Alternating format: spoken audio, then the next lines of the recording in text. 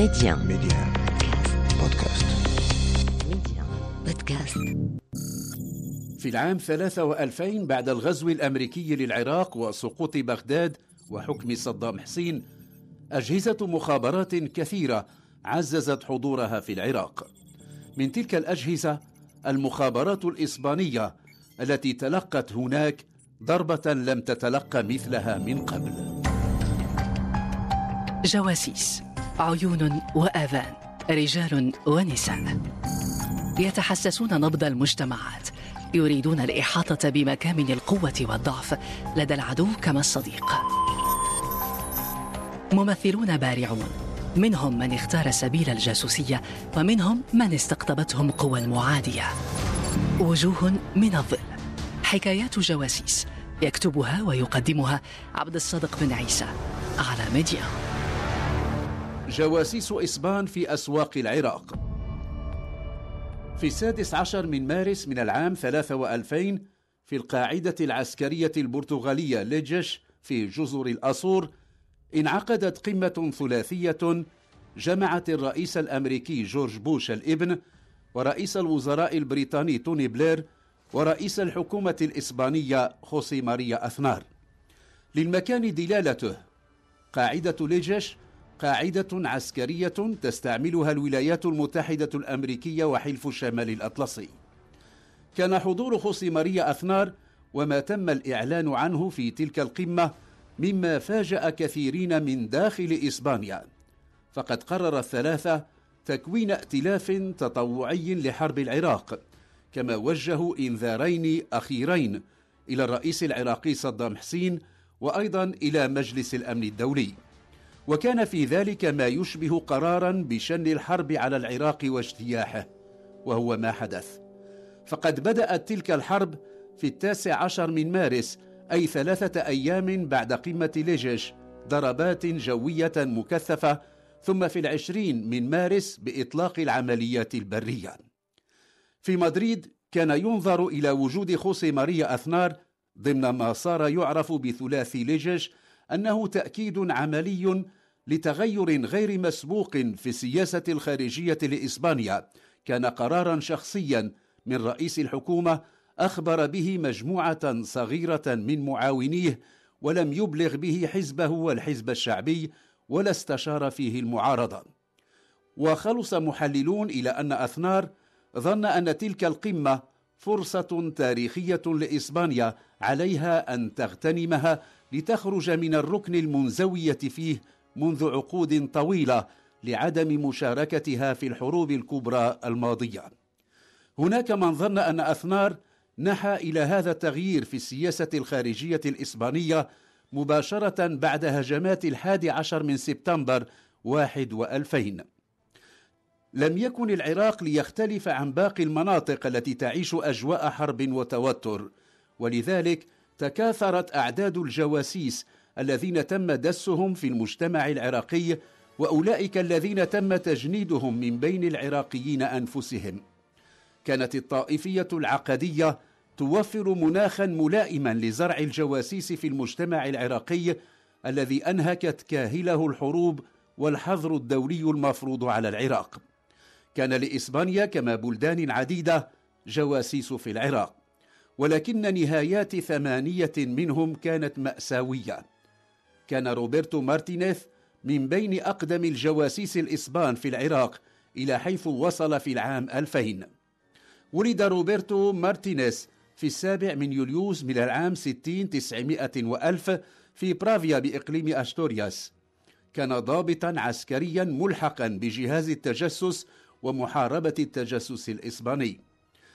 مما كتب عنه أنه كان عميلا محترفا حريصا على أن لا يثير إليه الانتباه، وكان رؤساؤه يجدون صعوبات كبرى في الاتصال به إلا أن يرغب روبرتو في ذلك، وكان يلح على أن لا ينتقى من بين من سيتواصلون معه مباشرة إلا من هم مجربون وجديرون بالثقة. كان العراق يعيش تحت وطأة الضربات الجوية للتحالف الدولي ومضاعفات الحظر الاقتصادي والعقوبات، وما خلفته من آثار اهتزت لها بنى المجتمع العراقي. وقد استطاع روبرتو مارتينيز نسج علاقات مع العراقيين البسطاء والعاديين، وفي شوارع وأسواق بغداد تعلم منهم لغتهم العربية وعرف بعض عاداتهم وتقاليدهم. وكان كثيرا ما يشاهد وحيدا على متن سيارته رباعية الدفع البيضاء. مع توالي الأسابيع والشهور صارت تتراءى ملامح ما هو آت: الحرب الشاملة على العراق الذي اتهم بامتلاك سلاح الدمار الشامل. أياما بعد هجمات 11 من سبتمبر، في 17 من سبتمبر 2001 وصل إلى بغداد شاب اسمه خوسيه أنطونيو برنال، في أوراقه قرار تعيينه مكلفا بالإعلام في السفارة الإسبانية. وكما روبرتو مارتينيز كان لخوسيه أنطونيو برنال تكوينا عسكريا، وكان أبواه عسكريان. لما وصل بغداد كان يحمل رتبة ملازم أول. الظروف التي بدأ فيها مهمته في العراق لم تكن مما ييسر له الأمور. كان الوضع يزداد توترا في العراق، وكان الغرب يرتقي بتصعيده مع نظام صدام حسين درجات جديدة. ولما غزا الأمريكيون أفغانستان انتقاما من هجمات 11 من سبتمبر وسعوا إلى القبض على أسامة بن لادن، شاع أن كثيرين من قادة تنظيم القاعدة انتقلوا إلى العراق. هو معطى جديد يوسع مجال مهام الجواسيس النشطين في البلاد. من بين الجواسيس الإسبان الذين كانوا وقتها في العراق كارلوس بارو، وهو من مواليد مدريد في العام 67 900 وألف، وكان قبل التحاقه بالمخابرات الإسبانية في العام 98 900 وألف ضابطا في القوات البرية برتبة رائد. كان هؤلاء الجواسيس الثلاثة مع آخرين يشكلون شبكة توفر لإسبانيا معلومات غزيرة وهامة تغطي كل المجالات الحيوية المدنية والعسكرية، وكانت فيما يبدو تركز على الإحاطة بما يدور في أوساط الطائفتين الرئيستين في البلاد، الشيعة والسنة. ضمن ذلك الفريق الذي يعمل بتناغم وانسجام كان أيضا خوسيه لوكاس إيخيا، الضابط في فرقة الخيالة في الجيش الإسباني المزداد في مدريد في العام 61 900 وألف، وكان إيخيا قد التحق بالمخابرات الإسبانية في العام 90 900 وألف. في تلك الشبكة أيضا ألفونسو فيغا كالفو من مواليد شتوتغارت بألمانيا في العام 62 900 وألف، وخوسيه ميرينو أوليفيرا الرائد في القوات البرية المزداد في مدريد في العام 54 900 وألف، ولويس ثانون تراسونا المزداد في العام 67 900 وألف في إقليم بلنسيا. كان الثمانية يشكلون فريقا منسجما.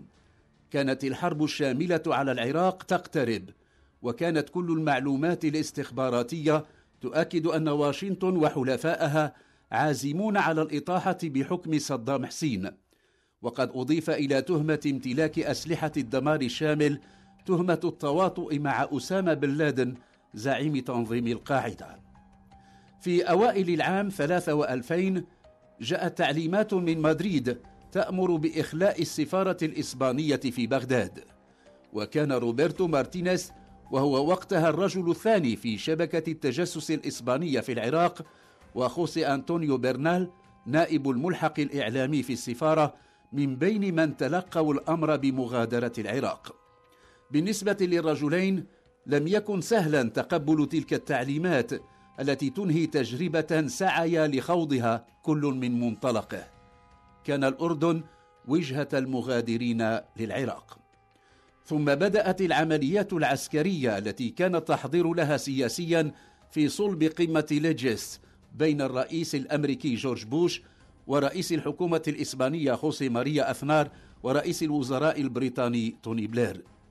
بدأت في 19 من مارس 3 وألفين بقصف جوي مدمر وكثيف نال جهات شتى من العراق. ثم بدأ الاجتياح البري في 20 من مارس، ثم سقطت بغداد، وبدأ زمن ما بعد حكم صدام حسين. انهار نظام البعث، ولكن كثيرا من رجاله وأجهزته نزلوا تحت الأرض يعملون في الخفاء. كانت المشاركة الإسبانية في قمة لجش قد غيرت نظرة شرائح واسعة من العراقيين إلى إسبانيا والإسبان. من قبل كان ينظر إلى الإسبان بما يذكر بالأندلس والحضارة الإسلامية التي أقيمت هناك. الآن صار ينظر إليهم كأعداء يحملون أوزار المآسي التي يتعرض لها العراقيون. بعد فترة من سقوط بغداد تلقى روبرتو مارتينيز وخوسي أنطونيو برنال تعليمات بالعودة إلى العراق. كان هناك الكثير مما يعتمل على المسرح العراقي، وكانت البلاد تبحث عن ملامح جديدة لها على إيقاع دفاع قوي للشيعة بتشكيلاتهم السياسية والدينية المختلفة إلى الواجهة. كان أمر العودة إلى العراق مما سر العميلين معا، كانا متمسكين بتجربتهما الجديدة، ولعلهما لم يعيرا ما يكفي من الاهتمام لمخابرات النظام المنهار. وكانت الحكومة الإسبانية حكومة أثنار قررت إرسال 1300 جندي إلى العراق، وقد اقتضى ذلك زيادة عدد رجال المخابرات الإسبان العاملين في بلاد الرافدين. كانت مهمتهم الرئيسة الحفاظ على سلامة الجنود الإسبان هناك. كان العميل ألفونسو فيغا كالفو من العملاء الأكثر نشاطا، وقد تمكن من أن يشكل في الديوانية فريقا من الجواسيس نفذ العديد من العمليات التي استهدفت رجال تنظيم القاعدة. كانوا يتنكرون في ملابس عربية ويتنقلون على متن سيارات عراقية، بل إنهم اشتروا سيارة أجرة حتى يتمكنوا من الإفلات من مراقبة من قد يكون يراقبهم. لاحقا بعد أكثر من 17 عاما تم نشر صور جمعت أعضاء شبكة التجسس الإسبانية في العراق. لم تكن صورا موجهة للنشر، وإنما ليحتفظ بها كل واحد منهم ذكرى شخصية. لا أحد من أولئك الجواسيس ظن لحظتها أنها قد تكون الصورة الأخيرة التي تلتقط له. لقد صاروا في مرمى نيران لن يعرفوا مصدرها. في أكتوبر من العام 3 وألفين في 9 منه كان العميل الإسباني خوسي أنطونيو برنال في منزله ببغداد لما فوجئ بدخول عراقيين عليه. دون ما انتظار ولا تحذير ولا سؤال أطلقوا عليه النار. حاول الفرار ولكنه لم يصمد أمام كثافة النيران. كان في اغتيال خوسي أنطونيو برنال ما يدفع إلى الحيطة والحذر، ولعل المسؤولين عن المخابرات الإسبانية لم يظنوا أن اغتيال برنال لم يكن سوى ضربة أولى موجعة تلقتها شبكة التجسس الإسبانية في بغداد. في 29 من نوفمبر 3 وألفين استدعي 4 من ضباط المخابرات الإسبانية إلى مدريد بعد أن انتهت مهمتهم في العراق. كان المعنيون بهذا القرار روبرتو مارتينيز وكارلوس بارو وألفونسو فيغا كالفو ولويس ثانون تراسونا، ومع الأربعة استدعي 4 آخرون ليعوضوهم، وهم خوسي رامون ميرينو وخوسي لوكاس إخيا وخوسي كارلوس رودريغيز ثم خوسي مانويل سانشيز. تقرر أن يعقد لقاء بين الفريقين لشرح المهام المطلوب القيام بها، وحددت قرية اللطيفية مكانا لهذا اللقاء الذي أريد له أن يبقى سريا. تبعد اللطيفية عن بغداد ب37 كيلومترا إلى الجنوب. في الوقت المعلوم بين أفراد المجموعتين أخذت سيارتان رباعية الدفع وجهة منزل في اللطيفية، ما أن وصل الجواسيس الإسبان حتى بادرتهم نيران لم يعرف من أمر بإطلاقها. قذيفة هاون أطلقت على سيارة أولى وألقت بها مسافة 50 مترا. قال شهود إن بعضا ممن كانوا على متن تلك السيارة ترجلوا وحاولوا الفرار، ولكن نيران البنادق الرشاشة أدركتهم وأردتهم قتلى. ولم تنج من النيران الكثيفة السيارة الثانية. في يوم واحد قتل 7 من عملاء المخابرات الإسبانية في العراق، وارتفع العدد إلى 8 في أقل من شهرين. حامت الشكوك بقوة حول رجال مخابرات نظام صدام حسين الذين ظلوا نشطين وانضموا إلى المقاومة العراقية، ولكن الهجوم كما اغتيال خوسي أنطونيو برنال ظل موضوع تساؤلات عديدة، وخلصت كتابات تناولت قصة الجواسيس الإسبان الثمانية إلى أن الذي لا شك فيه وجود شخص ما أبلغ عن لقاء اللطيفية. كان المسؤولون عن تلك الشبكة يظنون أن دائرتها مغلقة بإحكام ولا تتيح تسللا ولا تسربا، ولكن الراجح أن ذلك حدث. وجوه من الظل، حكايات جواسيس، يكتبها ويقدمها عبد الصادق بن عيسى على ميديا.